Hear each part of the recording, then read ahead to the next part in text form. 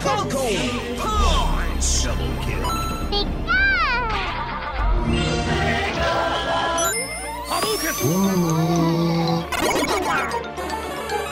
Five, four, three, two, one.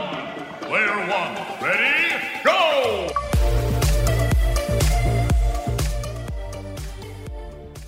Hello, everyone, and welcome to season 2 of Player One here on Sin. It's a brand new season, brand new me. I am Connor, joined alongside by my good pals Eleni and Max. New season, new us, guys. Are you feeling refreshed? We're feeling excited? That's right. I've got the enthusiasm. I'm keen. Okay. I'm excited. We've got great content coming our way. I mean, the weather in Melbourne has gotten a bit colder, so everyone will be rugging up, but very, very exciting content coming our way. And if anyone wants to check that out, Connor, where can they find all that content? Well, thank you for bringing me to that, Eleni, because, yeah, if it's a cold night, you want to rug up with a nice warm cup of cocoa, just put some fire on in the fireplace and tune in at Apple Podcasts, Google Podcasts, Omni, and Spotify for all your Player One content. And listen, if they're not a podcast platform that has us, then they're not a good podcast platform to begin with, because we are top tier.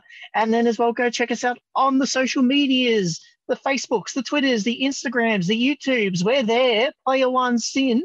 We have a ton of stuff coming up. We've got a couple of games coming out that we're very excited for. Me and Eleni may have, I don't know, it could be happening. We dove into a game in a lot of detail. That will happen. I don't know. Will it, Eleni? I don't know.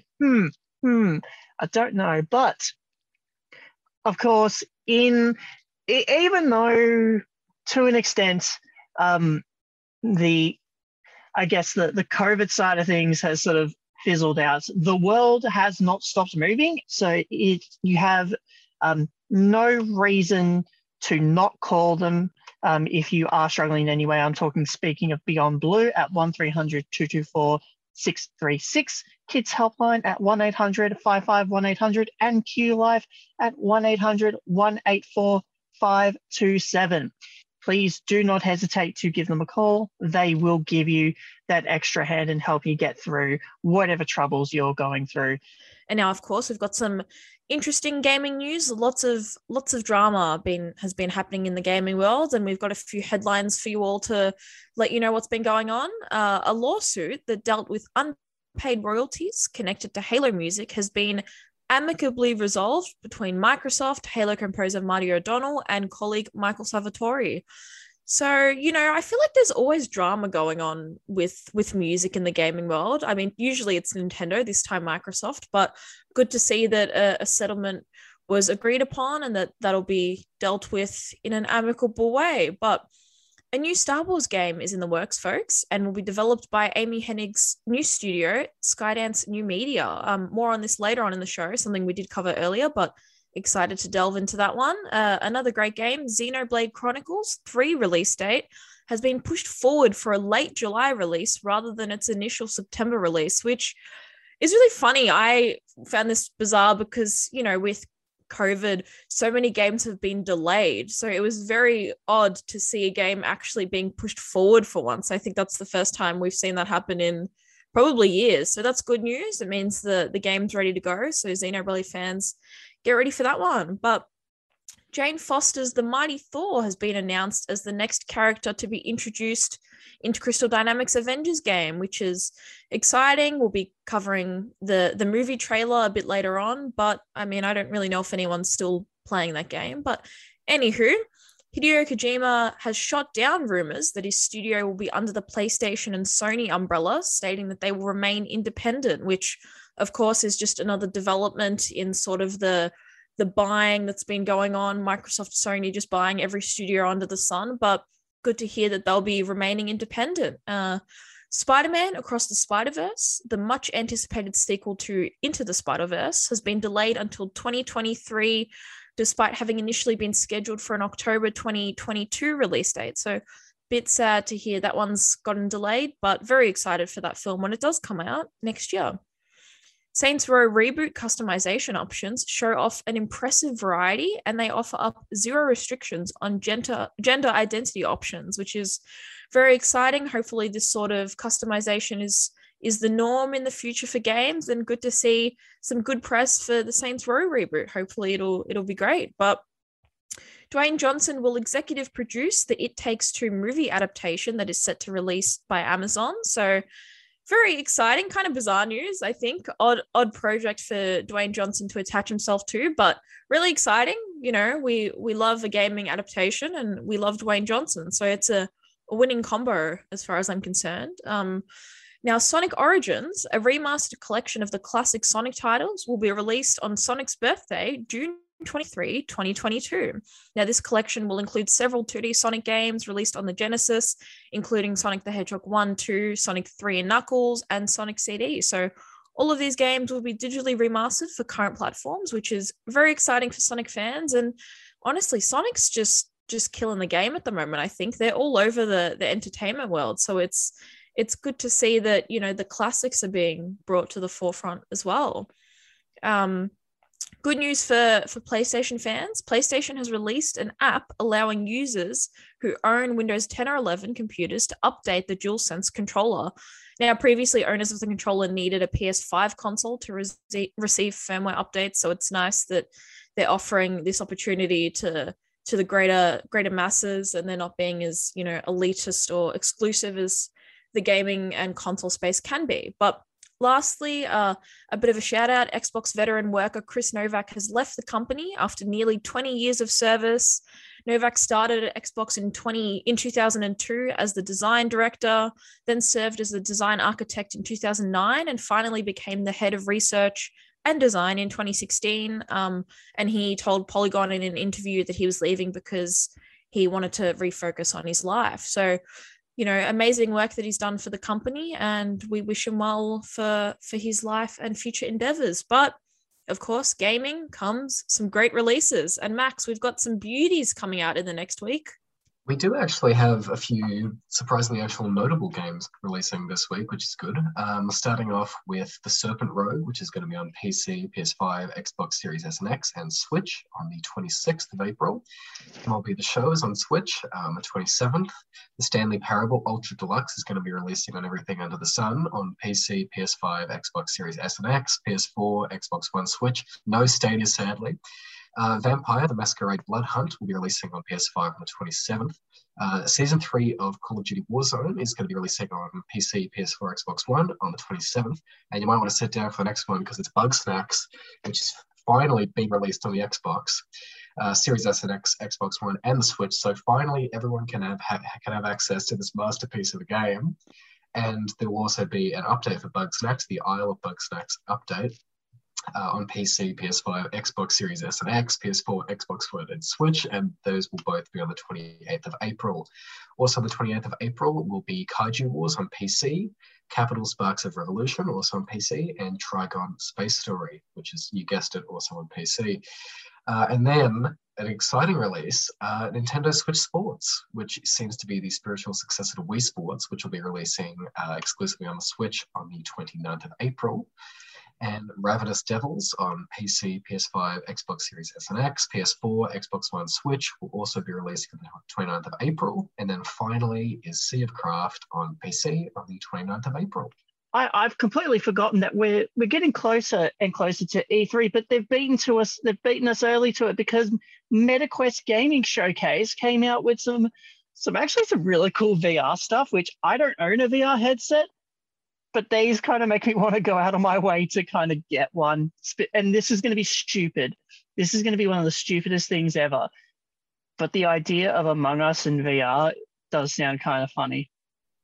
It's like brilliant. Like it's one of those like when I sort of was looking at the announcements, I was like, this just makes so much sense. You know, like it's so silly, and I wouldn't think anyone would have thought to do this. But yeah, like you said, Connor, there's some awesome VR games on the horizon, and I recently just set up my PSVR, so I'm delving into the world of virtual reality, and you know there are some great games already available, but I like that we're getting even bigger announcements. I mean, the one that I am really keen for is Ghostbusters VR. I think that's such a genius sort of concept and, you know, a much beloved franchise. And I think something like that in VR would be super fun. I know, Max, you sort of thought the idea was quite fun as well.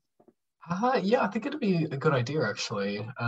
What I was actually more interested about in the showcase was there's the Walking Dead VR game, which apparently was really good. They're making, I think it's like chapter 2 of that, so more like, is it more of like an expansion, or is it its own? I haven't really looked into it. I think it's sort of supposed to be like a continuation. So yeah, I guess you could call it an expansion or even just like a sequel, I guess. I always find it funny when things call themselves chapter or like part. I'm like, that just sounds like an add-on. But yeah, it does look really good. And that's where it's funny, I think, you know, with the technological advancements, I'm really loving sort of how VR's leaning into the horror genre so much more, you know, even more Resident Evil announcements. Resident Evil 4 VR got a launch trailer. Yeah. So I think it's so cool. I mean, I'm a bit of a scaredy cat. So like these games look fantastic. I don't know how I would handle them. But yeah, are you a Walking Dead fan in general, Max? Not particularly, but this like game looks like one of those like the few VR games that would actually make me consider looking into getting one, because it looks like it's really like well polished and it fully makes use of the VR and everything. And yeah, I think it's interesting, like you said, because horror and VR seems to be a very good mix. Like the genre works very well with VR, and they're really tapping into that with like the Resident Evil game, the Walking Dead, well, I was gonna say the Ghostbusters, but that's but yeah, no, I think it is interesting that we're finally seeing a few more VR games, because before it was kind of just like a weird little experiment, but now it seems to be they're trying to push it more into the mainstream, which I think should be kind of interesting. Yeah, and I think one genre that has yet to be proven as a successful VR sort of adaptation is the sporting genre, because it's just been announced that the first officially licensed VR NFL game will be released, NFL Pro Era.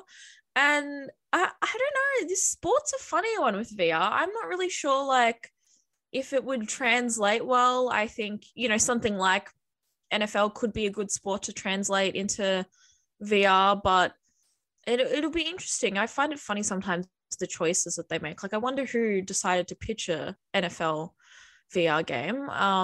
But you know, for fans who like sporting games, it's cool. Other than that, I think, you know, we obviously got some simulator games, which is always exciting. Probably the most accessible VR games we typically get. Beat Saber got some additional music added to it, which is very exciting. That's the game that I've been smashing out at the moment on my VR. I absolutely love Beat Saber. So I'm excited to see some more music gracing that game, which is very, very exciting. But other than that, like you said, Max, I think it's so cool to see more VR games in the forefront. It's less of a, I guess, like a weird niche sort of thing. Yeah, it's becoming like a commodity. And even, I guess, you know, I think about, you know, when Resident Evil 7 got a VR release, I think now because you're seeing bigger studios and bigger games sort of getting a VR adaptation, it's making it, like you said, less of a niche sort of gaming experience and more mainstream. But Connor, what do you think before we wrap up? Well, I've always wanted to try VR, so any excuse to make me consider getting one more is a good enough excuse for me. Like I've seen Resident Evil 4 VR. It does look enjoyable. The fact that they're adding more to it is such a good time, but I just can't get over playing Among Us in VR. That's going to be so stupid. Hi, I'm Elmza, and you're listening to Player One on SYN. And now we're talking about a new Star Wars game on the horizon, which should be very exciting, except we don't really know anything about it. So that's kind of a good start. Apparently, the lead person of the project is Amy Hennig, who previously worked at Naughty Dog and wrote Uncharted. So now it seems like she's going to start working on a new Star Wars game, but we don't actually know yet. But if that is going to happen, what are we sort of hoping for a new Star Wars game? Well, if I recall, Amy Hennig was the one that was working with Visceral Games when there was another Star Wars announcement, but then that got cancelled. So do we actually know if anything is actually happening, or are they just is it just purely rumor and innuendo? This game? Yeah. No. So it's confirmed that they're working on a Star Wars game.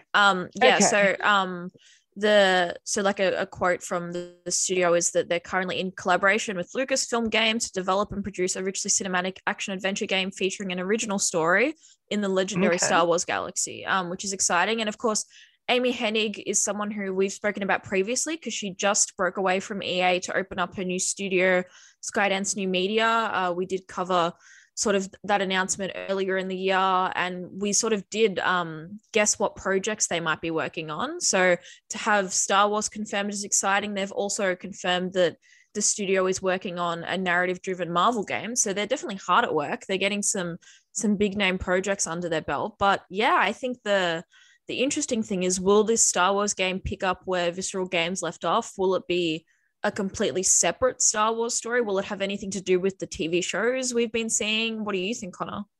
You'd almost think it would be a continuation of the Visceral Games project, but perhaps with different elements to not do the old, I'll show you my assignment paper and you do your own version. It's not going to be a complete copycat, but there's going to be some very similar elements. But man, what a year for Star Wars games. Earlier in the month, we had Lego Star Wars and the Skywalker Saga.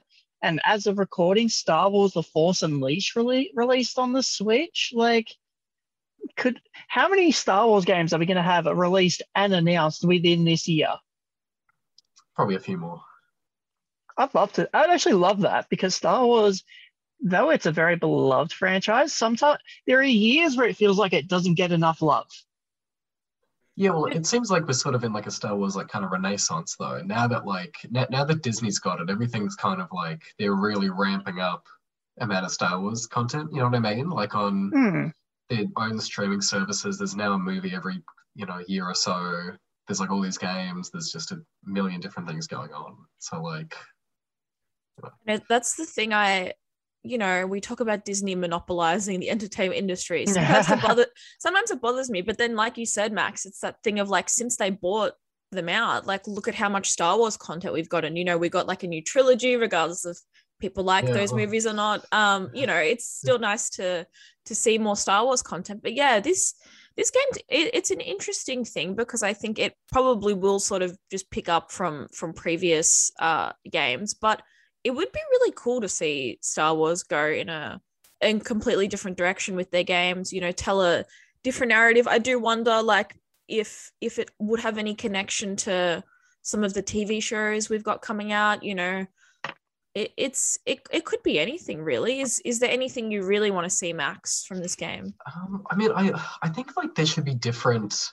I kind of wish there were more different genres within Star Wars, because it's sort of like a space western, which I like, everyone kind of likes. But I kind of wish there were more sort of different ideas. I'd love a Star Wars horror game. I think it'd be. Really I was just thinking that. Yeah, Max, you read my mind.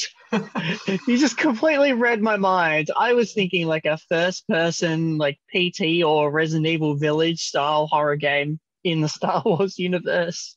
Yeah, because there's so many interesting ideas that they could explore with that, right? So yeah, a Star Wars horror game could be good, or I don't know, a Star Wars kind of what's the game? Elite Dangerous sort of thing, where you go to different planets and just sort of have yeah. I think we kind of got that with Squadrons, that sort of piloting kind of game. That's true. Yeah, that's true. I forgot about that. That's okay. I'm thinking as well, if you're gonna aim for smaller projects, Lemmings, but instead of Lemmings, it's you're guiding Ewoks. That'd be fun. That'd be a nice little $10 small budget game. That'd be fun. I'd like to see something like that. Yeah. Or if they're just gonna go maybe Dark Force, similar to Dark Forces, where it's a first-person shooter. Shadows of the Empire, maybe like a little bit of a return to Dash Rendar. Who remembers Dash Rendar? I'm going to take that as a no. No, No. that's sad. And now, of course, Player One, we love talking about Breath of the Wild 2. We never have a release date for you listeners, but there's always some news circulating about what's going on. And recently, people have been saying that they don't even think this game's going to be able to run on the Switch. And now it's a very bizarre talking point because, obviously rumors have been circulating about a Switch 2 console, a Switch Pro. And so there are people within the industry now saying that looking at the images we've gotten, looking at a little bit of gameplay footage we were shown, that the image quality just seems a bit too good. And now people are thinking maybe this game will be a launch title for a new Switch console. Maybe it'll be something that'll feature on a completely different console. Who knows, folks? But Max, what do you think? Is this just a bit of, craziness, or is there any merit to anything anyone's saying? I mean, I do love the idea that all the workers go, "Oh, we've overdone this. Call me a moto. We gotta work something out now." I mean, like it'll work. They'll find a way. Life finds a way. I mean, Breath of the Wild released on the Wii U. Like anything is possible. Exactly. So, exactly. Yeah, it's utterly ridiculous. They'll make it work. I just find it so silly that people be like, no, this one image that we saw of the game, it's too good for the console. And it's like, but hold up a second. Nintendo have confirmed that this is the middle span of the Switch's life. There are no new consoles coming out for quite some time. And then on top of that, I could probably name a few games that are bigger than Breath of the Wild, that are probably a bit more graphically intense, that run all right on the Switch. But I think the other thing, and that's kind of what you said before, Max, that I think people may have forgotten that originally Breath of the Wild was supposed to be a Wii U title. And so, yes, obviously they would have bumped up the visuals when it made the transition to the Switch. But Breath of the Wild 2 is a game that's purely being made to release on the Switch. So it doesn't sort of have the technical limitations of, releasing on the Wii U, which of course was a classic console that everyone loved, and it was so successful and it didn't damage Nintendo in any way. But it's fine. I think, maybe some people have blown this one a bit out of proportion, because I definitely don't think that, they would have released this footage if there was any sort of possibility that maybe it would have been on another console. Maybe, some people have been speculating that they might have churned out the trailer footage with like a higher resolution or like, higher specs than what it will play on. But that's not something Nintendo usually do, I don't think. They're always pretty good at... They're usually pretty good, I think, at, like if there's trailer or gameplay footage, it's never misleading like some other studios. But no, I don't know. Like, that sounds realistic, though, to be honest. That sounds fairly realistic. Yeah, I just think that it's very bizarre that like a 30-second little launch update turned into, they're developing a new console. I think it's very bizarre. I wasn't too sure what to make of this, but I guess who knows? I mean, the game is scheduled to come out, next year. So do we think that maybe there's a realm where we might be getting a Switch Pro or something like this? I No, doubt it. highly doubt it. Yeah, it's a funny one, and it's just the power of Nintendo. I think, no developer has more rumors circulating than them, I think, because they usually play their cards pretty close to their chest. They're not ones to announce, or actually that's not true. They either announce things and then they get made 10 years later, or they sort of just drop things out of the blue. But I mean, the good thing is that obviously it means that we're getting an upgrade in the graphics to Breath of the Wild 2, which is very exciting. What we have seen looks very polished. Do we think that the game will look similar to the first one, or do we think that maybe they're going to push the Switch for all it's worth and have some really great updated graphics? It's going to be a bit of both, but I do want to add, I think this is a funny but also sad realization. I think we're closer to Breath of the Wild 2 than we are Metroid Prime 4, which was announced at the Switch's launch. Yeah, when I said sometimes they don't release things for 10 years, that's exactly, Yeah. we all knew what I That's- meant that's- there. We all knew what I meant there. They love announcing things and being like, coming soon. And then it's like 5 years later, they'll be like, so we've got an update. We're still working on it and it's coming soon. Think about it. It's been nearly 3.5 years since that initial announcement of, hey, we're going to be restarting everything. Yeah. Which is always the sort of thing you want to hear, really. Now we're talking about Unreal Engine 5 and our thoughts on this and why it's significant. Do you want to start us off, Connor? Well, yeah, because it looks pretty darn good. We saw, I believe the Unreal 5 engine was also used in like the Matrix demo for a game. Like, come on, if we're going to get more Matrix games and potentially more Keanu, then I'm down for that. But I wonder, I don't know if it is going to be the chosen engine. Granted, Unreal 5 is still fairly new, but as someone who loves the Hellblade series, seeing Senua's Saga in Unreal Engine 5 would make the game look just beautiful. And that's one thing that so far all Unreal Engine 5 demos or previews of games all look beautiful. Like, holy cow. I've been very pleasantly surprised. Granted, Unreal Engine has always been pretty powerful and always been a huge game changer in terms of visuals. But damn, this is like playing a movie. No, definitely. And I think what's been amazing about the Unreal Engine in general is just firstly, the accessibility. I think, looking at smaller devs having access to this engine, it means sort of the quality of games across the board has really improved. It means, this high quality visuals or gameplay isn't just limited to, like the bigger AAA games. We've got quality across the board, and Unreal 5 is sort of just a updated continuation of that. And, we've already had announcements like the next Witcher will be developed in Unreal 5, the next Tomb Raider as well. So it's clearly something that the industry is excited about. And the other thing that's so cool is, we look at the way gaming has sort of come into the mainstream. Unreal Engine has been used in TV shows and films, most recently and probably most highly documented, The Mandalorian.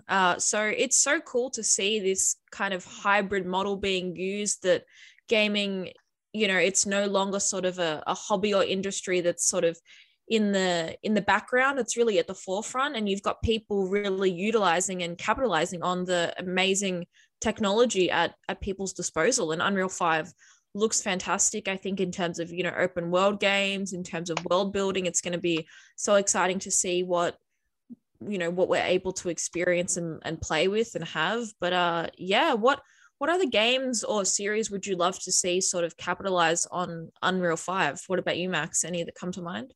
Well, again, because I was thinking about Star Wars because we were talking about it before, and like particularly like a lot of those sort of space sort of games, I think would be great to see with this new level of technology. I think it'd be really cool. But like really, it's just going to be an overall improvement just for everything. Really, it's going to make everything just that much better around the board, which should be good. Yeah, definitely. And like you said, it's just the overall improvement. We love seeing you look at older games. Like, I love looking at like a series. If you look at an older game and then you look at its recent release and you think, wow, when that older one got released, I thought the visuals were amazing, the world was amazing. And then it just goes to show how, the gaming industry is just never missing a beat. And I think, Unreal 5 is very, very exciting. They did sort of test out, we got a little trailer and taste of sort of capabilities that it has. So everything looks good. It looks clean. It looks crisp. It looks exciting. Connor, what are you most excited for with Unreal 5? Well, obviously the possibilities of what can be achieved for visuals, but I'm looking forward. The first thing that came to my mind as well, actually, no, not the first thing, but one of the things is Crash 4 was made in Unreal Engine 4. I would love to see the next Crash game done in Unreal Engine 5 and see how far they can take the visuals for a 3D platformer. That's all I want in this world.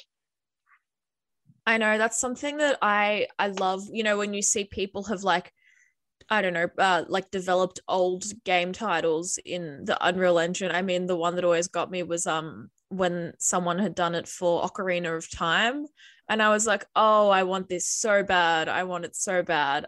So like it's exciting that smaller developers have the opportunity to create games that have, I guess, a more big budget feel, if you like.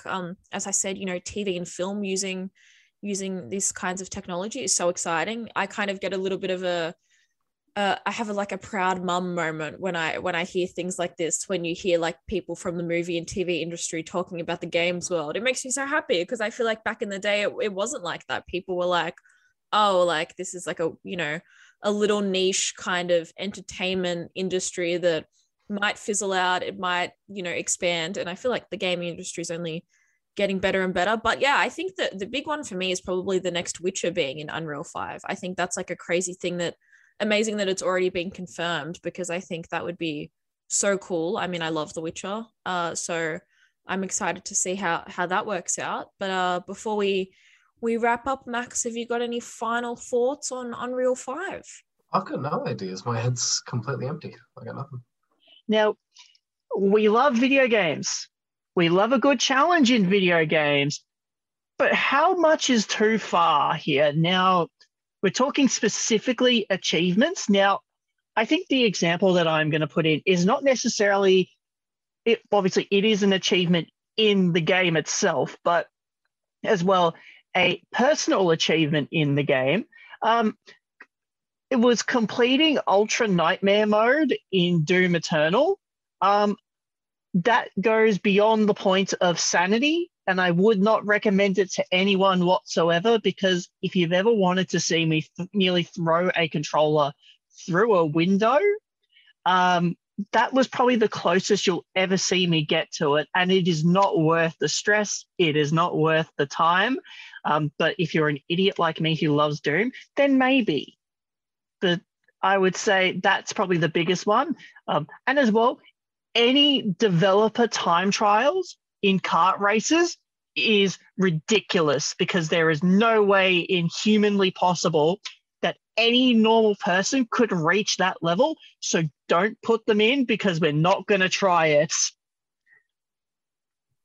No, there are some like classics across the gaming board that I think everyone can agree with. I think two that for me stand out, and they're quite recent-ish ones, even though this isn't technically an achievement. Obviously Breath of the Wild, collecting those damn Korok seeds was the biggest waste of time of any experience in my life, because obviously people know that, it wasn't worth it. What did you get? You got like a golden poo statue. So that was, I mean, it was kind of funny, like really, it was genius actually. But that was a waste of time. I feel like that's the sort of thing that I wish, Nintendo hadn't had a sort of gamer score achievement type system, because we all deserved it after that absolute waste of time.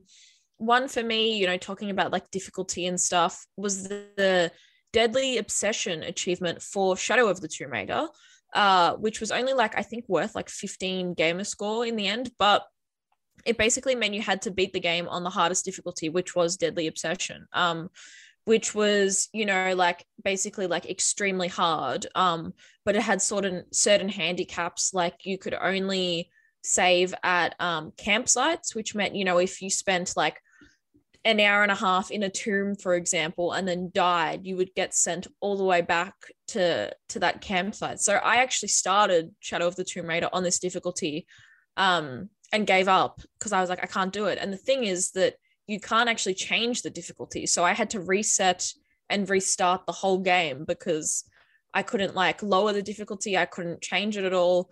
So that was one that I was like, this is just a bit unnecessary, I think, folks. No one was going to enjoy this. Like, I'm not really Lara Croft, I wish I was, but that was one that kind of had me going, sometimes the difficulty isn't really worth it in the end. But what about you, Max? A general one is like multiplayer achievements. Ones that you have to rely on like other people for is generally like a nightmarish situation. But one in particular in Overwatch, the Rapid Disco achievement, the one where you have to be Zenyatta and get 4 kills or assists with one of his abilities within, I think it's like 4 seconds, which is like next to impossible. And I tried to get the achievement for about like a few years until it just randomly happened, because it's a multiplayer achievement, so you can't plan for it. And then after 3 years, then the Platinum Trophy, because that was the last trophy I needed. Then I got the Overwatch Platinum Trophy and I was finally done. So like, I think that like those sort of achievements are like the worst kind, where it's out of your control. No, exactly. And like you said, the multiplayer, the thing that always bothered me was like, say you pick up a game and it's like 5-10 years old and it has a multiplayer component and you want to like get all the trophies or, you know, unlock all the achievements, but like no one's playing the multiplayer. So it's like, how can I get these achievements if there's no one in the servers? Like, what's the point of this? I hate when that happens. Yeah. I got to think, you know what's probably the hardest game to get the Platinum Trophy on now? Tell me. Battleborn. The Overwatch clone that died because they've stopped the servers for it. I actually have a Battleborn hat that a certain retail store was giving away for free because they said, we've got too much of this, nobody wants it, please just take it. I love that. I went, yeah, okay, I will. The sad part was Battleborn wasn't actually a bad game. I didn't give play or it. take. I didn't play it, and I think that was a recurring thing, which is probably why it failed so quickly. Well, in fairness, the servers at most had like 13 people in them. Hey, that's what more could you ask for, honestly? But I guess speaking of achievements and trophies, you know, this is a bit of a humble brag moment for us all. Are there any that stand out to you folks that you think, wow, I'm so proud of myself that I did that? Ooh, I would say my ultra gamer moment was definitely completing like Doom Eternal in Ultra Nightmare, because if you die once during that playthrough, it's your save file is deleted. So you have to bang it out through that entire session without dying once. And Doom Eternal is quite a hard game to play, even on normal difficulty. So I was quite proud of that moment. Sorry to cut you off there, Max. Well, no, fair enough. I was just going to say, like, I think like when you get like those like platinum trophies on PlayStation, when you've won 100% of it, just that feeling of I've done it, but I should really go outside more. What have I done? Yeah, when you like stare out at the window and you're like, I haven't seen daylight for 3 months. Now what? Yeah. This has been 83 years. No, exactly. It's Feels like that. it's like the game hangover or book hangover when you like complete a game and you're like, what do I do now? Now what? Yeah. But I guess to quickly wrap up, I've got one similar to Connor. For me, it's probably completing BioShock with Vita Chambers disabled and on the hard difficulty. So similar to what you were saying about Doom, if you died, that was it. The game, you know, you went back to the beginning. There was no way to respawn or anything. So I was very proud of it.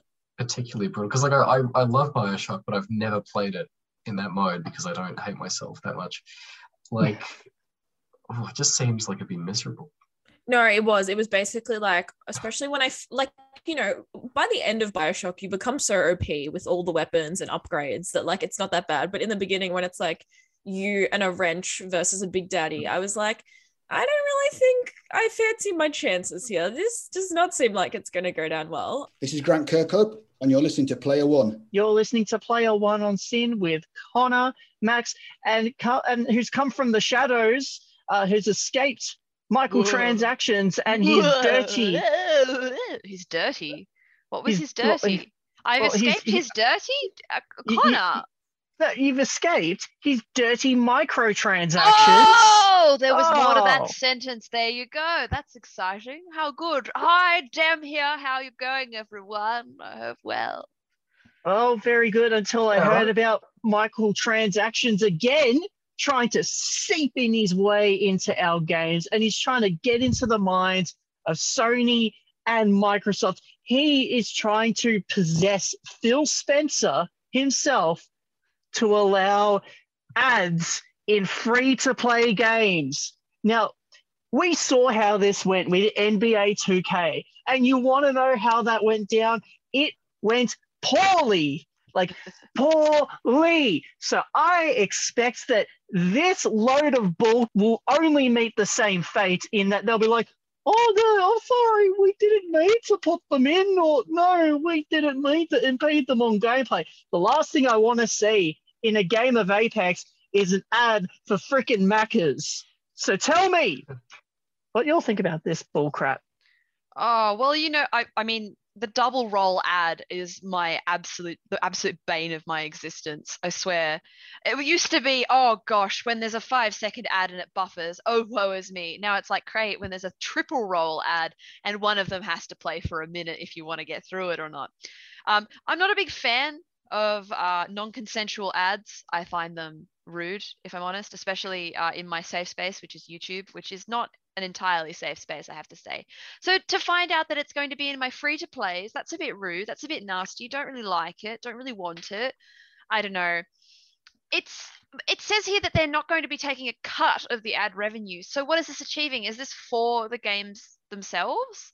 So it's for the brand. So if Apex were to put ads in, it would be for Apex. But then that wouldn't make sense because why wouldn't that be something that Respawn would do rather than Sony and Microsoft? Well, also, yeah. You're already in the game then, so what's the point? It's going to be frustrating. The last thing I want to see whenever I want to load into a game of Apex is an ad for stupid services or stupid drinks. I don't want to care about that. Because this is like, it's getting into a sort of arena, it seems, for less of like this like novelty aspect. I'm seeing a lot of information about like ads in games being like, a novelty, like seeing like a Netflix ad on a billboard or something. These are to be obtrusive, quite like in your face, annoying ads. Sort of like cuts off gameplay kind of vibe. Is that what we're looking at here, or we don't know yet? I hope not. Granted, the fact like in the NBA 2K games, they put them in loading screens, but the annoying part was the loading had already been completed. So whenever you go into the game, there's like a little basketball icon with the percentage of how much the game is loaded.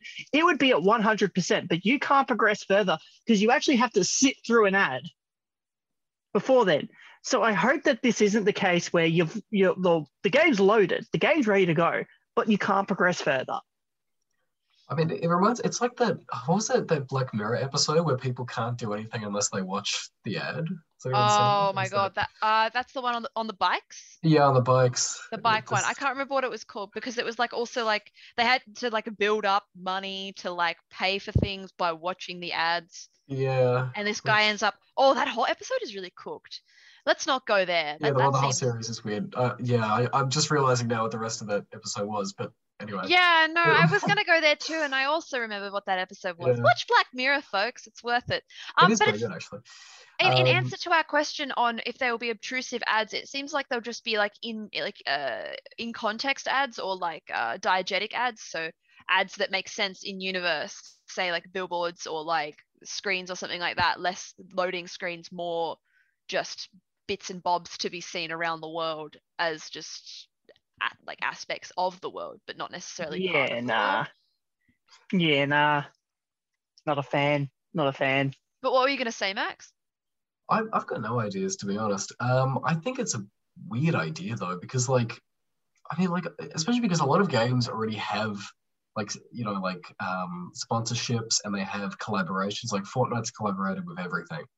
And I love the idea of dying in a round of Fortnite and getting an ad for like another game entirely or something. Just seems really funny to me.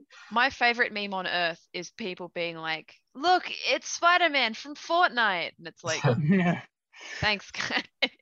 Nothing existed before Fortnite. It's Master Chief from Fortnite. Oh God! Don't get me started Tom Holland on that. and Zendaya from Fortnite. Oh, I love that.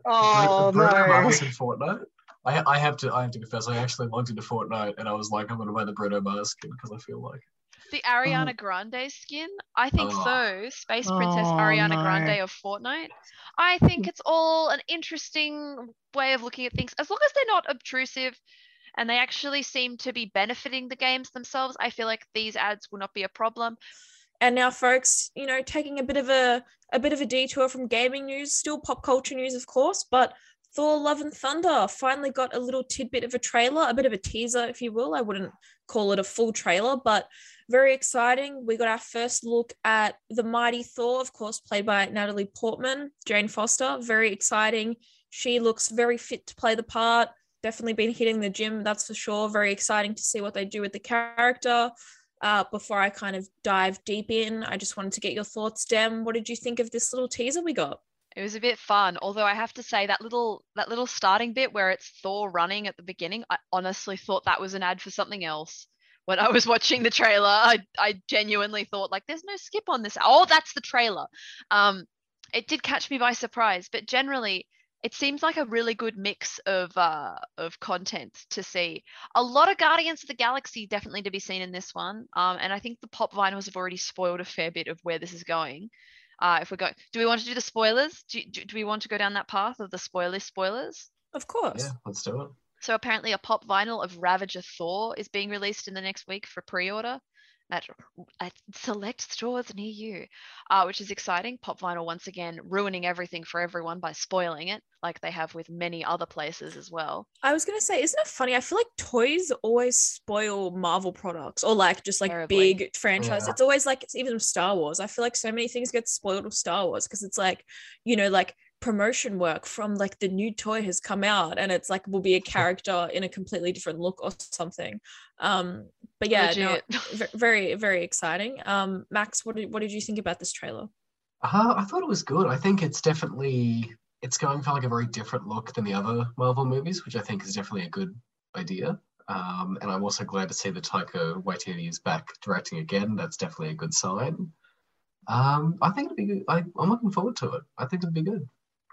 Yeah, and like lots of little tidbits in the trailer that definitely sort of raised some eyes. I know for me, you know, obviously we were all expecting Natalie Portman to come back and to play the mighty Thor, but what was so cool is when we did get that reveal at the end, she was wielding a version of Mjolnir that seemed to be the broken one that we saw Thor have at the end of Thor Ragnarok, which is interesting because for me, I kind of thought that the Jane Foster we'd be seeing would be a variant of the one we're used to seeing. Obviously now with the multiverse, you've got different versions of the same characters popping in. So I kind of figured that's what we'd be seeing. But then to have her wielding the broken Mjolnir that is seemingly the Thor that we know, it's interesting because maybe it is the same old Jane Foster. Very, very interesting. Of course, you know, the big thing in this film will be that will be hopefully delving into other realms, other gods. We got a little snippet of who probably is Zeus. Of course, the big baddie in this film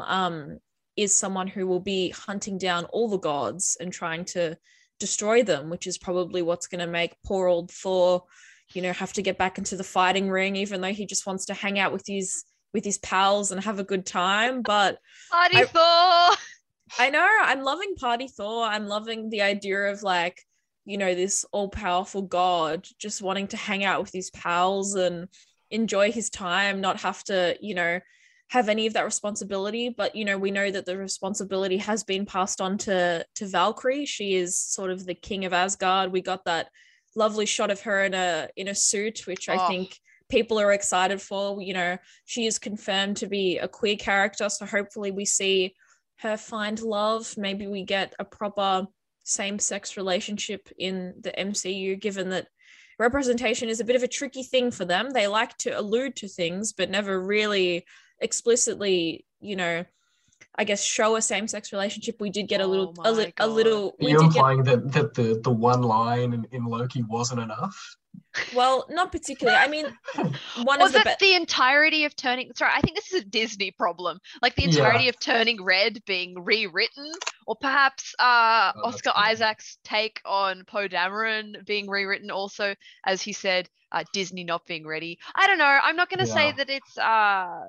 I am going to say it's a bit of an intrinsic problem. I think with the studio generally. I think they feel like they want to be safe. But it is, but you know, like one thing, obviously in Marvel's Eternals, we did get to see a queer superhero, which was very exciting. Phastos was queer, had a husband, had a little family, and for a whole 3 minutes. And you know, there was a bit of a sexually charged moment between Thor and Star-Lord. You know, everyone's talking about that little moment, which was cute. I would love. They hate each other, so they will in fact have a moment. Yeah. We love a enemies to lovers relationship, don't we? But yeah, any sort of final thoughts on what we want to see from Thor? Are we excited? Do we think that we want another Thor film? Well, this is the thing. I didn't even realize that was Natalie Portman. He fully Clark Kented Supermaned me. Like, I was like, who is that woman in that mask? And then everyone was like, it's Natalie Portman. And I'm like, I guess it's Natalie Portman. Even though I knew she was doing that, I still got Clark Kented. I'm so silly. But generally, I'm excited to see this. I'm excited to see the Mighty Thor. I think it's a really interesting super powered up lady. I'm keen to see it. I want to see Natalie Portman just be a badass. Be a kick-ass woman. Yeah, that's what I'm keen on. Well, I mean, you're not even going to see her if you don't even recognize it. That's I so know. funny because so many people said that. And I don't know, but for me, it was like so clear that it was Natalie Portman. And then I saw like online, everyone was like, you can't even tell it's her. Like, is it even her? And I was like, well, that's kind of the point of the mask, I feel. Like, that's the whole point of the mask. Like the secret identity thing, you know, like that's bit like you couldn't tell Tom Holland was Tom Holland under the Spider-Man mask. So, you know, like job done. Yeah, but that covered his whole face. You could still kind of see Natalie Portman's. I think like, I'd never. face. What I would say is the reason I didn't recognize it is because her jawline is quite pronounced in that helmet, and I did not realize she had such a sharp jawline. And I was like, "Who dat?" It Natalie Portman. yes, 2022 is the year of jawlines. We've had Robert Pattinson looking great in the cowl in the Batman suit, and now we've got Natalie Portman looking great as the Mighty Thor. Hello, this is Howard Scott Warshaw. I created Yar's Revenge, Raiders of the Lost Ark, and the E.T. video games for Atari way back when. And I just want you to know that you are not only listening, but you are enjoying Player One on Sin. Go on, enjoy it. And now we're going to talk about Lara Croft being a confirmed queer character in the new Tomb Raider game. Now, Lenny, I know you had a lot to say about this, so I'll just hand it over. I'll hot potato it. Yeah, well, thank you for that, Hot Potato Max. I will happily accept it. You're welcome. And run with it. Well, I think the thing is that she's not confirmed, but the fans really want this to be the case. I think, you know, Lara Croft is obviously a gaming icon, arguably one of the, if not the biggest female gaming icons of all time. And it's something that people have been pushing for, particularly because it seems like there's this push and pull between sort of the industry wanting it and not knowing if the fans are ready for it. You know, a great example of this is something that was sort of revealed last year. There was a comic, Tomb Raider Inferno, and essentially that comic was originally intended to end with a kiss between Lara Croft and her best friend Sam, who was a character in the first Tomb Raider game of the recent trilogy, and then she sort of appeared in the subsequent games, not really as a character in the game, but in like letters or flashbacks.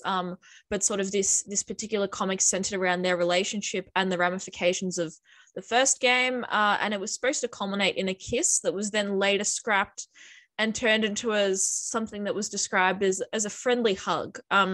And this sort of change has been confirmed by two of the writers of the particular issue, Gail Simon and Jackson Lanzig. And it's something that's interesting because clearly people in the industry or people in the world think that there's a lot of, you know, queer coding in the Tomb Raider franchise. You know, people have commented about the recent reboot and sort of the queer subtext of that game in particular. As I said, the first game, where there's definitely moments that kind of allude to some sort of romantic relationship between Lara and her friend Sam. I mean, she basically like carries her bridal style down a mountain and there's a rainbow in the background while this is happening. So it's it's not even really subtext, but there's just something holding the series back from confirming it. So it's something that with the new game being confirmed, it's confirmed that a new Tomb Raider game is in the works, being developed in Unreal 5. People just want them to come out and just say she's queer. And it's a tricky thing, but Dem, what are your thoughts on this? So having listened to you, Eleni, I've sort of come to the conclusion that my fears will be abated, which is the issue of when female characters are revealed to be, you know, gay, queer, etc. It's often sexualized for the male gaze. But it seems to me like it's been built up in a way that's actually more for the ladies than for the men, to sort of I suppose, elucidate that. Trust me, I would love to see this come to pass. I worry about this with many characters becoming, especially a sex icon like Lara Croft. It's an easy territory to enter, but it seems like it's not too much of a worry, maybe. No, I think that's such a good thing you bring up about sort of the female gaze versus the male gaze, because I think historically she is a character that has been made in the male gaze. And, we've discussed on the show, people have discussed heavily the over sexualization of Lara Croft as a character. So in a great turn of events, I think that, this idea of having her as a confirmed queer character, and even the most recent trilogy sort of brought that attention back into the female gaze. I think she's sort of become a more empowered version of what she could be. She's always had that, fantastic, I guess, female power, but has often been sort of dragged down by, male identifying members of the gaming community wanting to sexualize her, take away her power as a heroine and more focus on what she looks like, which is a shame. Boobs and butt. That's what she's here for. She was here to demonstrate the power of the polygon. Exactly. Specifically the triangle. Yeah, exactly. All about that triangle. All about that triangle. All about that triangle. No, I hope to see this as a real step forward for ladies in the video game space and anyone who identifies on the femme side of the spectrum. Because it's a tough one, isn't it? It is a tough one. Yeah, but the world's ready to grow up, though. Oh, isn't it, though? But there are the people screaming at the world to not grow up. Oh, of course, but I think for the large majority of people who have grown up, and I think even for some that grew up in that generation where the initial Tomb Raider games came out and Lara Croft was heavily sexualized, a lot of those people have grown up since then. So I think that having this happen potentially, I think could have been done a lot earlier, but I think it's a part of the developers where it's like, is the world ready for what we want to do with this character? Yeah. So I think now is like the perfect time to do it. A lot of people matured. A lot of gamers have matured. Obviously, there are some that are going to be remaining immature idiots, but that's, I would say, for the very large, that's a very minute minority of such. A large majority of people have grown up and have matured in such a way where, like, great, that's awesome. And it's not going to affect us in any way, shape, or form, really. It's just gonna be like, great, Lara Croft is identifying as a member of the LGBT community. Hell yeah, that's awesome. Well, yeah, and I think it's a good point you bring up about how it doesn't, like, the larger community doesn't mind. And I think one thing that this made me think of is, The Last of Us as a video game franchise. The Last of Us 2 featured a openly lesbian protagonist, Ellie, which was fantastic. And even though there were people online that, had a lot of negative things to say about that, a lot of homophobic things to say about that, it had no impact on the game's success in terms of the amount of people who bought the game, in terms of the critical acclaim of the game. It had no impact on the overall quality of the game. And I think sometimes people use that as an argument. People like to make out that these sorts of decisions, having representation in general, whether it's queer representation, female representation, having protagonists who are people of color, it has no impact on the quality of a game. It just makes the gaming space a more inclusive and diverse community. And what more could we ask for?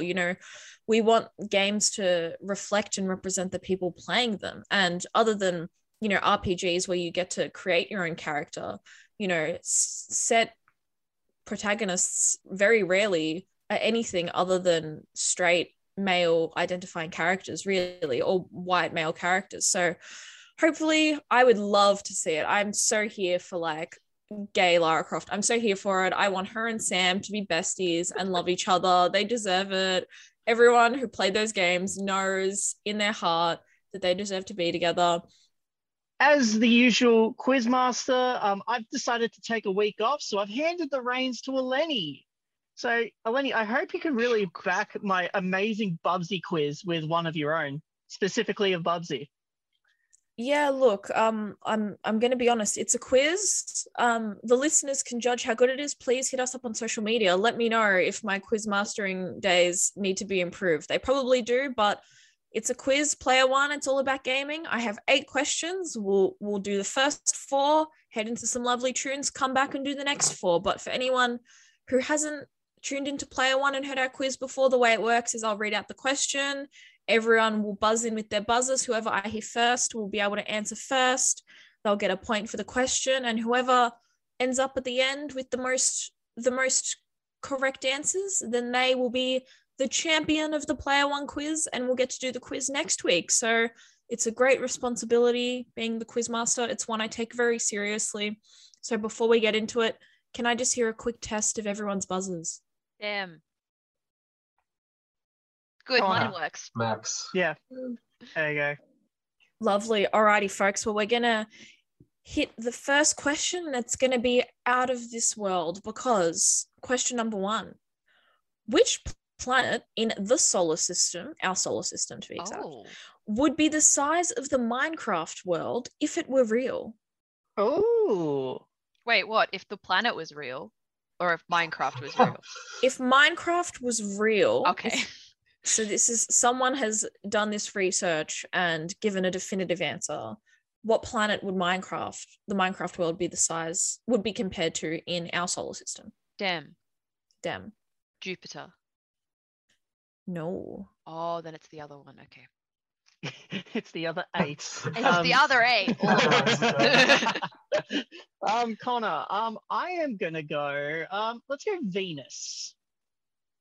Womp womp. Incorrect. Max, it's all on you. I'm gonna say the sun.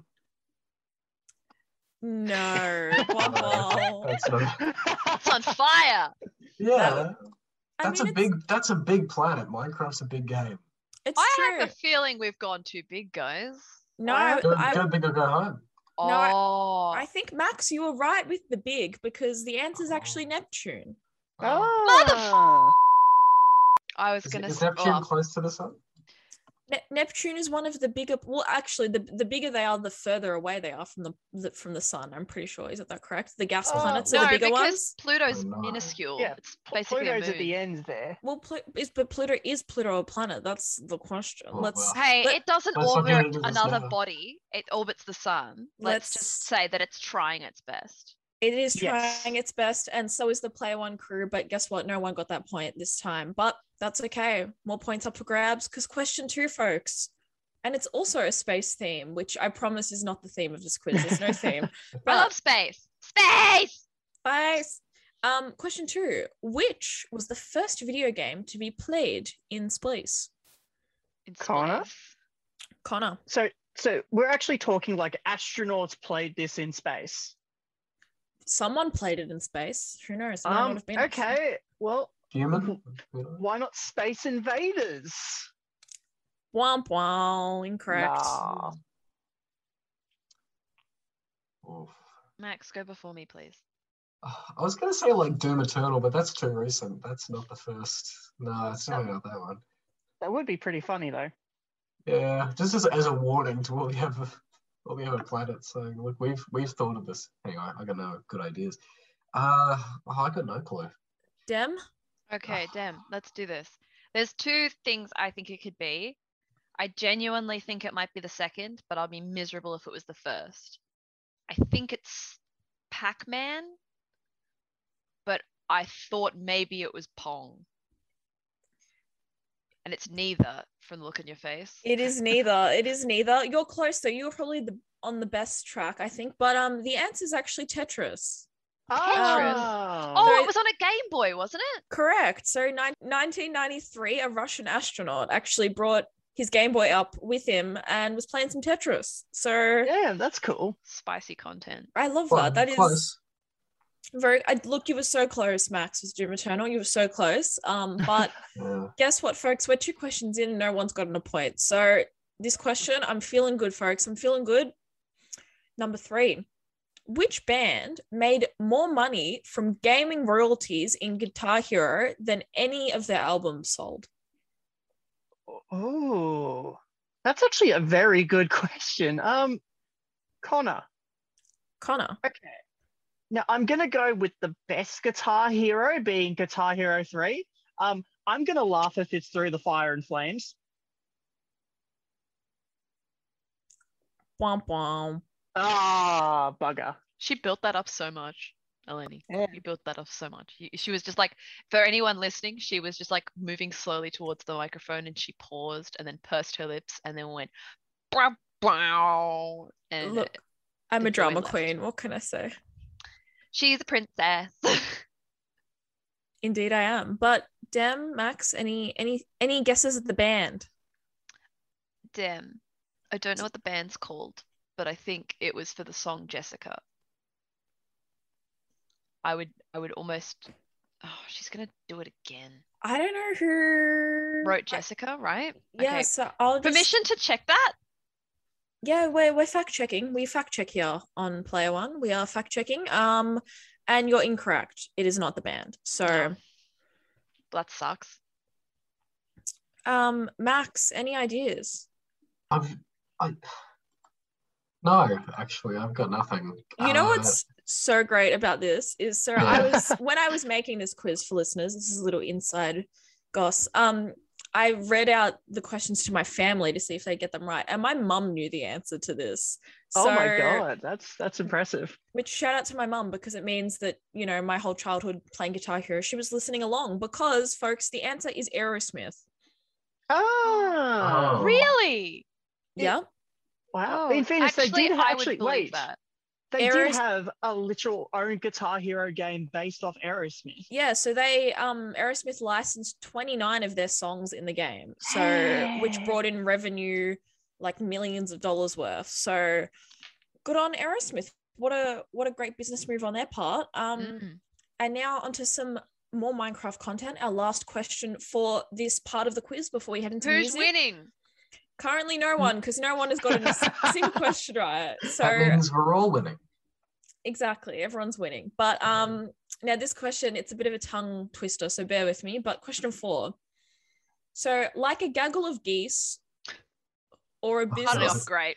or a business of badgers, there's a special name. Ma'am? What did you just say? Can you say that on the radio? Sorry, say that again. A business of badgers. Oh, nope, I heard something completely different. Wow. We'll carry There's- on, sorry. There's a special that's name fine. for a group of like Endermen in Minecraft. What is a group of Endermen no. called? I'm gonna say Ender Lilies, Connor. Connor. Ender Lilies. Well, if you're listening to my question, it's like, you know, like a murder of crows or a gaggle Yeah. of geese. I'm gonna say it's an Ender Lilies of Enderman. Okay. Okay, so that's a wow, wow, wow, wow. It's a big old blah.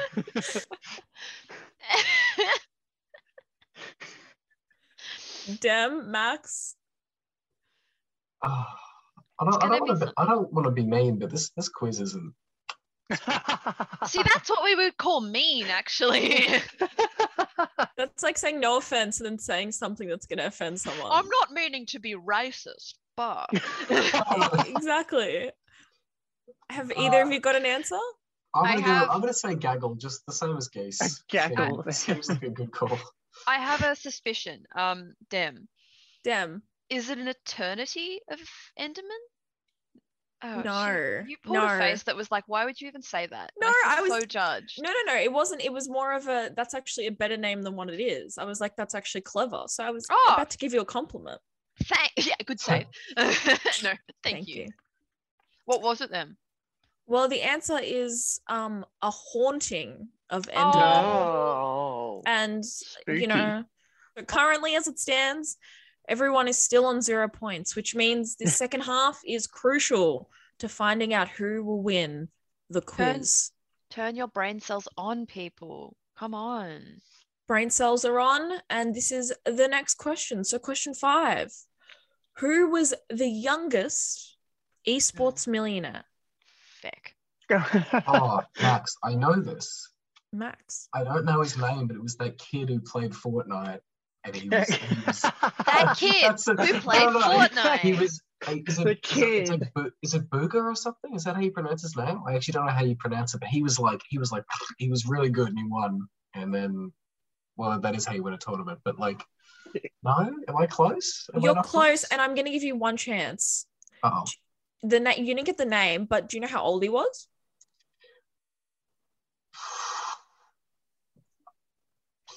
13? I don't know. These questions are too hard.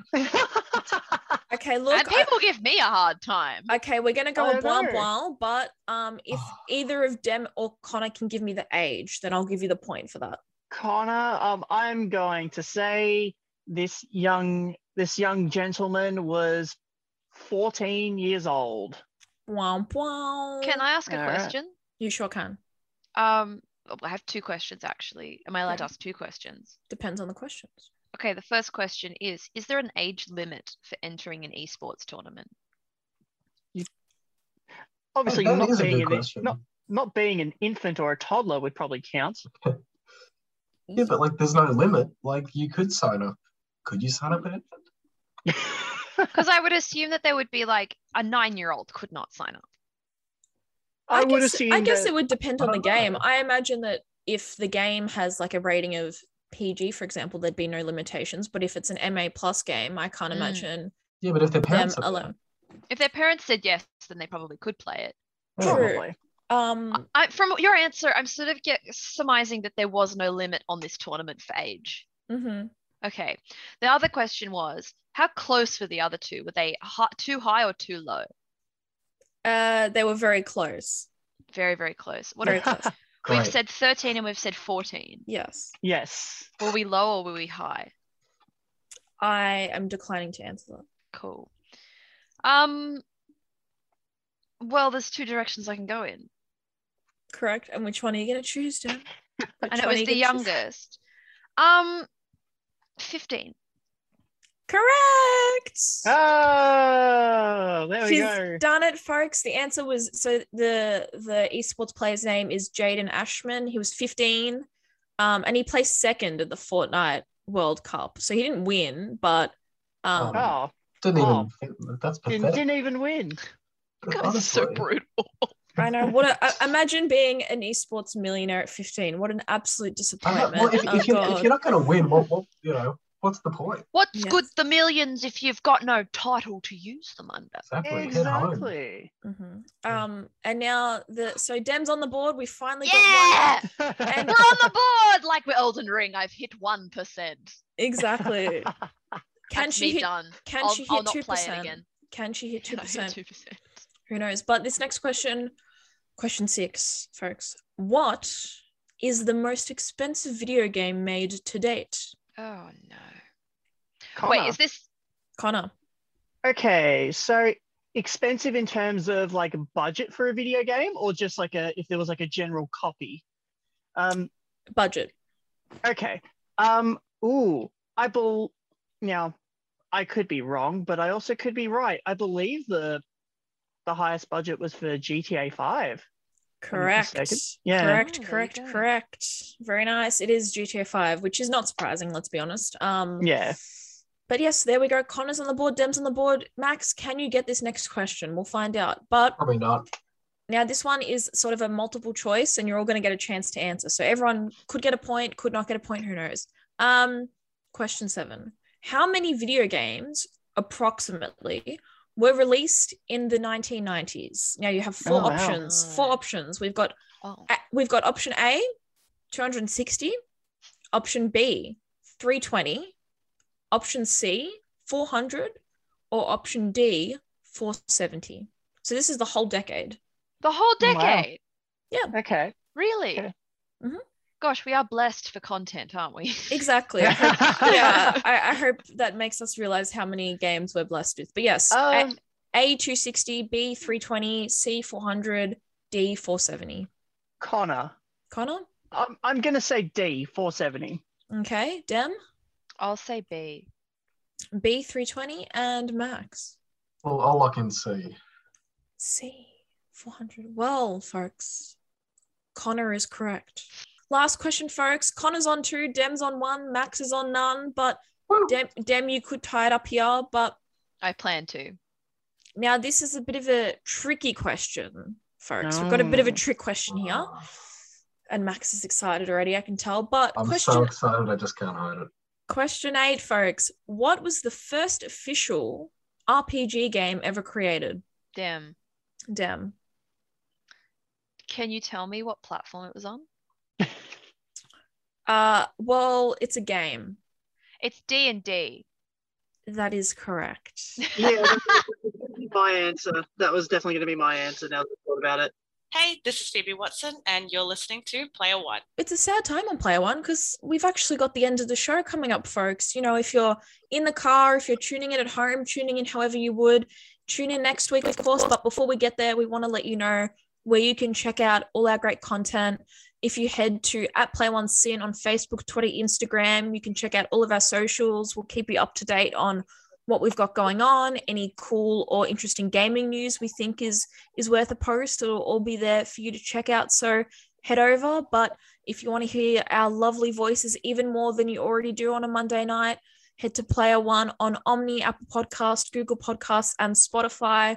We've got all of the shows from season 1 up there in podcast form, as well as some great interviews, some other additional content, and we've got more on the horizon. So stay tuned for all that lovely, lovely, lovely content. But stay safe, look after yourselves, play some great video games, and we will see you all next week. This is the Player One crew signing out.